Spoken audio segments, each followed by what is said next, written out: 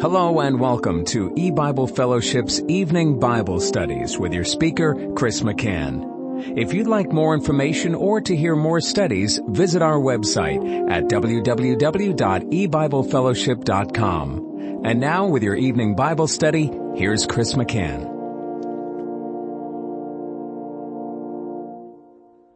Good evening and welcome to E-Bible Fellowship's Bible study in the book of Genesis. Tonight is study number 9 of Genesis chapter 2. And we're going to read verses 8 and following. And Jehovah God planted a garden eastward in Eden, and there he put the man whom he had formed.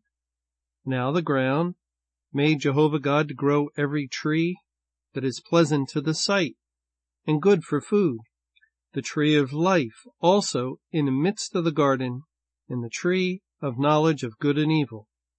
And a river went out of Eden to water the garden, and from thence it was parted and became into 4 heads. And we'll stop reading there. Well, God has just described the creation of Adam, and we spent some time discussing that in verse 7. And now he turns his attention to planting a garden eastward in Eden, and it is within that garden that he puts the man that he just made, the man Adam. And, one of the questions we have when we read this is why? Why did God section off an area and call it the Garden of Eden? And why did he put the man in that particular place? Because the reason we ask this question is that the whole world was a paradise. The whole world was like a garden, and everything was beautiful. Everything was glorious. Everything was good. There were no thorns, no thistles. All of the trees would have been fruitful and good to eat. There would have been no poisonous fruit of any kind anywhere in all the world. And we have to keep in mind that God created a big earth, even though from what we can understand, the earth was one continent. It was not in our present form with the divided continents, but it was still a huge landmass full of vegetation, full of fruitful trees, full of beauty. And yet, despite that, God says, now I'm going to make a garden. And he did make a garden. He planted, it says, a garden eastward in Eden. And we don't know how big the garden was, how many square miles it was, but all we know is that out of the whole world, God establishes an area within the world that is to receive special focus, special care, special consideration, and there is where he puts the man. The man that he has just created in his own image and likeness. And again, as we wonder about this, we think of the possible reasons why God could do this. We can only conclude that God has done this in order to continue painting a spiritual picture, as we've seen. That everything God has done with the creation up to this point has had a underlying, deeper spiritual meaning. It's true history, but it has taught various aspects of his gospel, of his salvation program, of spiritual truth.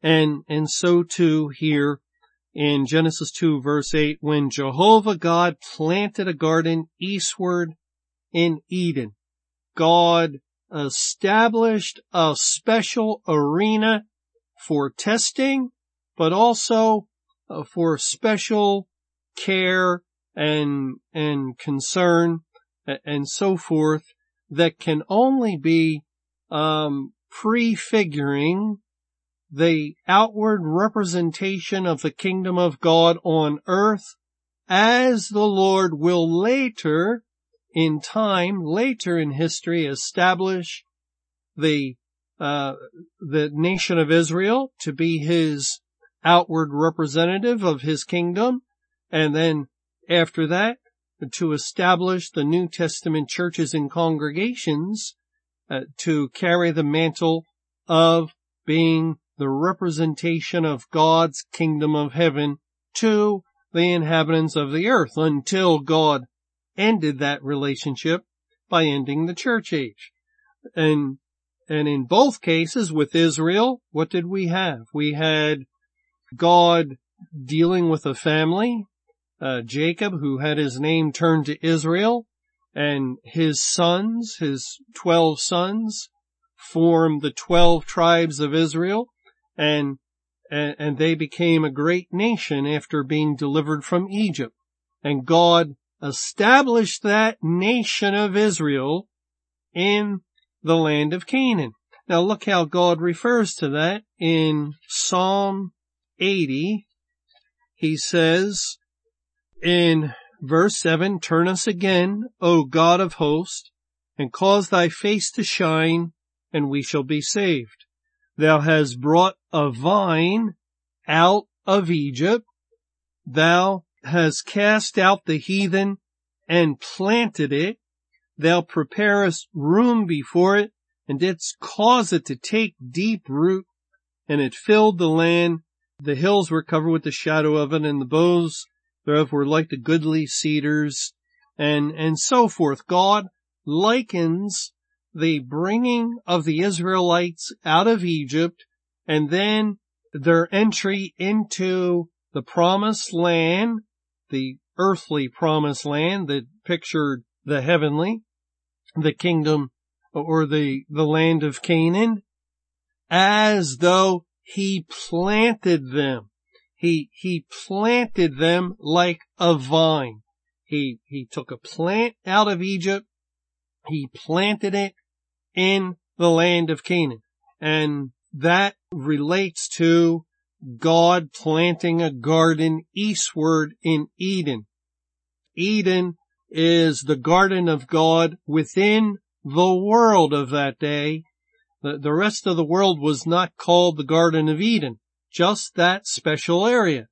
And God planted Israel in their land in the Middle East, and they alone became the ambassadors or the representatives of God to the people of the earth.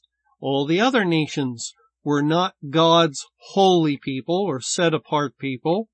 Only Israel was. And God speaks of Israel also in Matthew 21's parable, as he says in verse 33, "Hear another parable. There was a certain householder which planted a vineyard and hedged it round about, and digged a winepress in it, and built a tower, and let it out to husbandmen, and went into a far country." Now, of course, this is different because it's speaking of a vineyard, but there are similarities between a garden and a vineyard. They're both in the business of growing things, growing vegetation, and fruit can come forth from a garden as well as a vineyard. But notice the word planted. The householder planted a vineyard, hedged it round about, and digged the winepress in it. And we know because God explains that the husbandman he had let it out to slay the son of the householder, and then God says that he will turn that vineyard over to other husbandmen. And that's what happened when Christ, the Lord Jesus, entered into the world, into the land of Israel, as he was born in 7 BC and died on the cross in 33 AD. That all took place in the land of Israel for the most part. As a child he did go into Egypt, but for the most part, the events of the gospel took place in Israel, in the vineyard, until Jesus, the son of the householder, God the Father, was slain. And then God took the vineyard that he had planted. Remember Psalm 80 said he took a vine out of Egypt and planted it. God took the vineyard and turned it over to other husbandmen, the people of the New Testament churches and congregations became the vineyard in the New Testament era. And the Lord speaks of that in the Old Testament book of Isaiah, where he says, beginning in verse 1 of Isaiah chapter 5, "Now will I sing to my well-beloved a song of my beloved touching his vineyard. My well-beloved hath a vineyard in a very fruitful hill, and he fenced it, and gathered out the stones thereof, and planted it with the choicest vine, and built a tower in the midst of it, and also made a winepress therein, and he looked that it should bring forth grapes, and it brought forth wild grapes, or grapes of a stench." And that, of course, that choicest vine that God planted in the Old Testament vineyard of Israel and in the New Testament vineyard of the church is Christ. As John 15 tells us, my Father is the husbandman, or Christ is, how's it go? I am the vine and my Father is the husbandman. In John 15 verse 1, I am the true vine and my Father is the husbandman. Every branch in me that beareth not fruit, he taketh away. And every branch that beareth fruit, he purgeth it, that it may bring forth more fruit. God is likening his whole salvation program to planting the vine, Christ, and the bringing forth of fruit. And as we know from other scriptures, that God has identified his program of times and seasons with periods of rain and periods of fruitfulness. The early righteous rain produces the fruit, who is Jesus himself. And then the early rain brings forth the first fruits unto God, all those saved during the church age. And then the latter rain brings forth the great multitude. And so God's whole program that spans the history of the world is likened to growing fruit, vegetation, and the rain that falls upon it.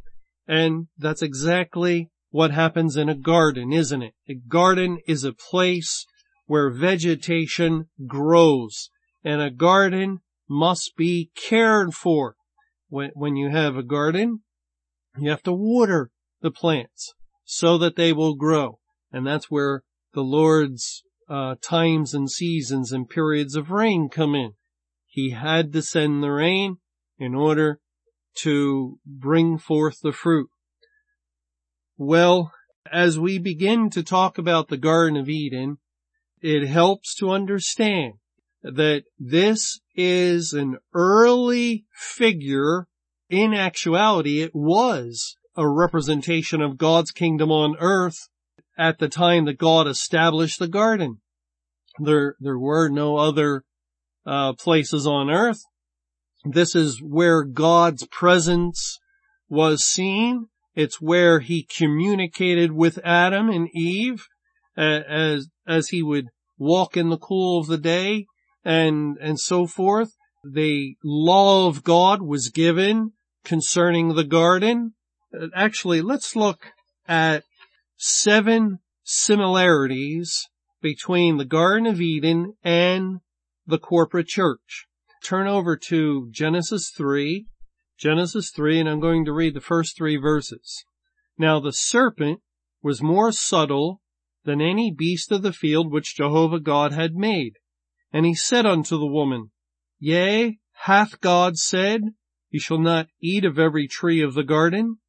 And the woman said unto the serpent, We may eat of the fruit of the trees of the garden, but of the fruit of the tree which is in the midst of the garden, God hath said, Ye shall not eat of it, neither shall ye touch it, lest ye die.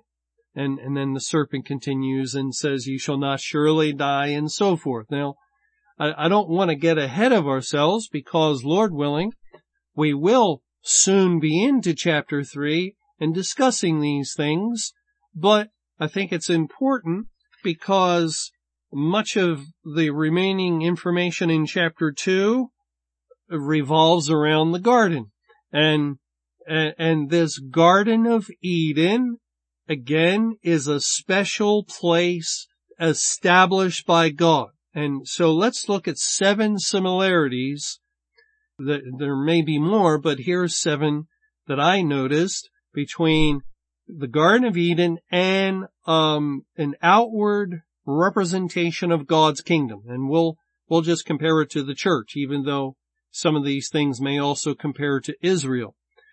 Number 1, there was the establishment of the Garden of Eden within the world. The whole world was not the Garden of Eden, but a segment of the world became the Garden of Eden. Like God established churches within the world. The whole world was not a church, but God established the corporate church, and these churches became his representatives to the rest of the world.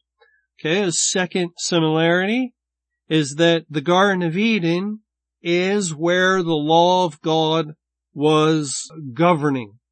God said, of the tree which was in the midst of the garden, the tree of the knowledge of good and evil was not outside of the garden. That's something maybe we haven't spent too much time thinking about, but not only could Adam and Eve have eaten of all the trees within the garden except that one tree that God gave a law and said, you shall not eat of the tree of the knowledge of good and evil. That was the only known law that God had given them, not to eat of that tree. And yet outside of the garden was a whole world full of fruitful trees. And so not only did they have access to trees within the garden, but outside the garden, there was plenty of food, plenty of trees that would have been beautiful to the eye and so forth, and would have had good fruit. But God again gave law for this tree that was in the midst of the garden.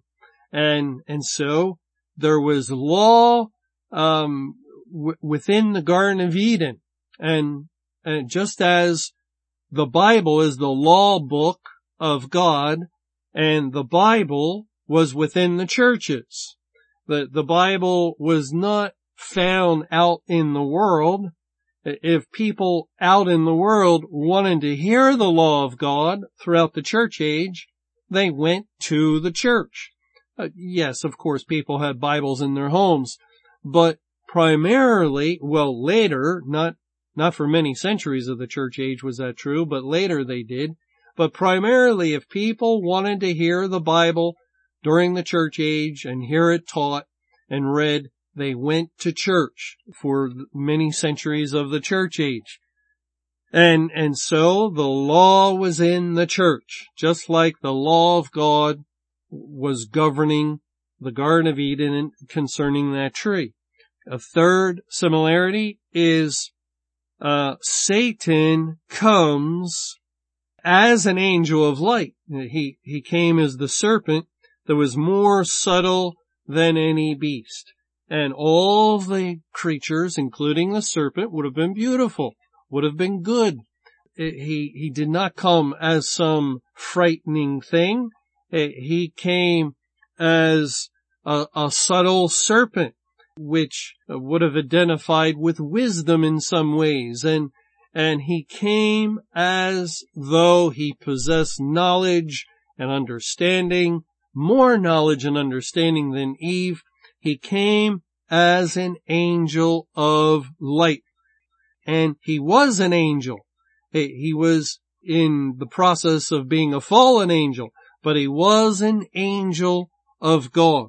And so he comes against Adam and Eve, and against the garden. The garden is the focal point of Satan's assault against God. The serpent wasn't operating anywhere else in the world at that time. He was keyed in. He focused his attention on the garden because God established the garden. God placed the man in the garden. The whole focus of Satan, therefore, was on destroying that garden. He was coming against the garden that God had established and trying to use the law that God gave concerning a tree in the midst of the garden against the people of God created in God's image. And that's another similarity that might make 8, because I didn't write that down, that Adam and Eve were made in the likeness of God. They were the people of God, just as members or people of the New Testament church were people of God. Well, again, another similarity is that Satan targeted the woman. He did not come to Adam first. He did not approach Adam. Adam was not the one that he determined to come against. As we read in 1 Timothy chapter 2, where God lays down the law for women concerning the gospel, in 1 Timothy 2 verse 11, let the woman learn in silence with all subjection. But I suffer not a woman to teach, nor to usurp authority over the man, but to be in silence. For Adam was first formed, then Eve, and Adam was not deceived, but the woman being deceived was in the transgression. The serpent was very subtle. He did know what he was doing. As Eve came from the man was first. The man was given the law by God, and perhaps we don't know all, of course, of Satan's thinking and reasons, but he could have felt that the woman would be the easier target. She was not in existence, for one thing, as long as the man, and so he first approaches the woman, and he begins to have a conversation with the woman, and deceives the woman, and in so doing, as he targets the woman, so also does Satan target the churches. As within the churches, God tells us, is the bride of Christ, the spiritual woman. And so the church takes upon itself the role of the woman. So Satan comes against God and his kingdom by going to the woman and trying to deceive the woman. As the serpent did deceive Eve, Satan has been very successful deceiving the people, the members of the churches and congregations. He has perverted and twisted and distorted the teachings of the Bible again and again, using the same old tactic, hath God said, casting doubt upon the truth of the scripture and introducing an idea a doctrine that is untrue, that is a lie. It is a tactic that worked in the very beginning and has worked successfully against the church since the church's beginning, since the church was planted. The devil has come against the church to deceive the woman, and we know, since he was very successful in sowing tares amongst the wheat, that is infiltrating the churches with unsaved individuals, that the serpent's beguiling of Eve was prefiguring Satan's beguiling of the corporate church down through the centuries of the church age. Well, also, the Garden of Eden, which was the area that represented God and his kingdom of the earth of that time, fell into sin. And the garden lost its innocence, and the garden became corrupt. Like all the world, corruption took over all the earth, but it happened within the Garden of Eden too. Thorns and thistles would develop because of the fall into sin, just as the church would fall into apostasy. And then finally, one last similarity is that man was sent out of the garden.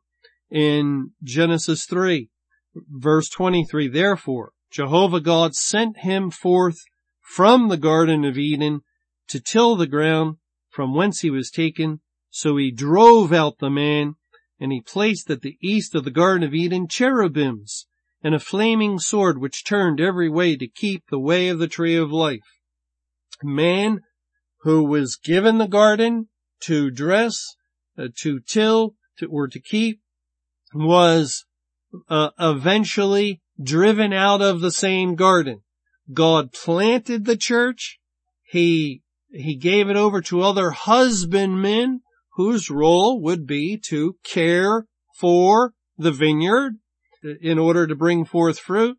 But finally, God destroys the vineyard, as we would read in Isaiah chapter 5. And finally, God commands his people to depart out of the midst of the church. We really see in the account of the Garden of Eden a spiritual picture of God's dealings with Israel of old in many cases, and especially with the New Testament church and congregation. Well, all right. Let's just keep that in mind as we're reading of the garden, that this is God's representation. This is representing his kingdom on earth. Thanks for joining us for E-Bible Fellowship's Evening Bible Studies. You can hear these studies Monday through Friday over Paltalk, Skype, E-Bible Fellowship's webcast audio, or over your phone. For more information or to hear other studies, visit www.ebiblefellowship.com. Until our next study, may the Lord's perfect will be done.